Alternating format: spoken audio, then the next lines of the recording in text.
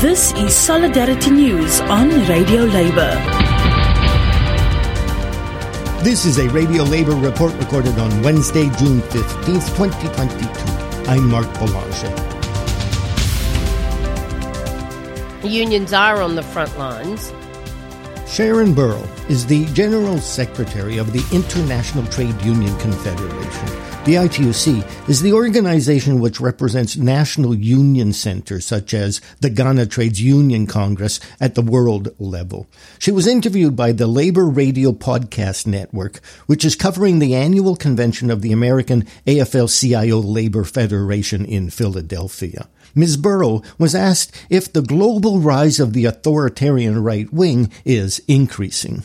Globally, the picture is actually worse than it was previously in regard to the demise of democracy. But there are some areas of hope. This country, for example, when you have an administration who actively promotes good union jobs, is looking to legislation, but also is not shy about taking that message to the ground. That helps. But of course, you know better than me that you still face this incredible tension between those who trust the Biden administration and those who don't. And many of those who don't, sadly, have been, I would say, brainwashed, but nevertheless they've accepted the narrative of the right here that this is not about them, that they need a much more authoritarian government. We know that vacuous promise has been at the heart of the rise of the right everywhere in the world. But before I come back to specifics, let me actually give you the overall figures from our perspective. We've been tracking trust in democracy for more than a decade, and in fact it is continuing to fall.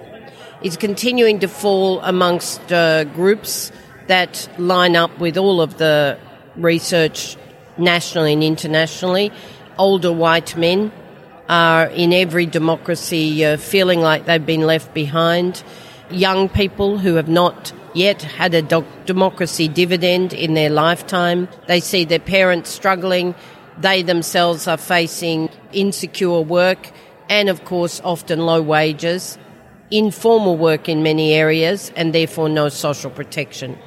So the overall state of the world is that the labour market is broken. And if you have a broken labour market, then with 60% working informally, no rights, no minimum wage, no rule of law, then, of course, that's growing with our internet-mediated business. And the conclusion of that is that the governments are not looking after people in terms of secure jobs, in terms of the things that give them the capacity to be confident about building their lives.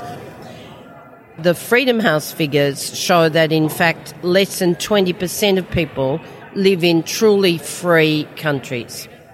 But even if you take democracy as a benchmark, less than 70 countries now are actually democracies.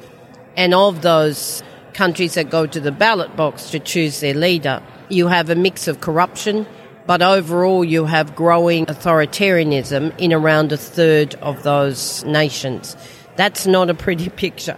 So unions are on the front lines. They're not just on the front lines of the fight for what we call the new social contract, which is jobs, jobs and jobs, climate-friendly jobs with just transition. It's rights. It's about the implementation of fundamental rights as a guarantee, but it's also about holding corporations to account and our fight for mandated due diligence with the grievance procedures to effect remedy. It's about universal social protection, when more than 60% of the world's people have no social protection, or so little for some of them that it doesn't matter. The Labour Radio Podcast Network can be found at labourradionetwork.org. And that's it. Labour news you can use. You can listen to our daily newscasts and features at radiolabour.net. I'm Mark Boulanger. Thank you for listening. And remember, it's all about global solidarity.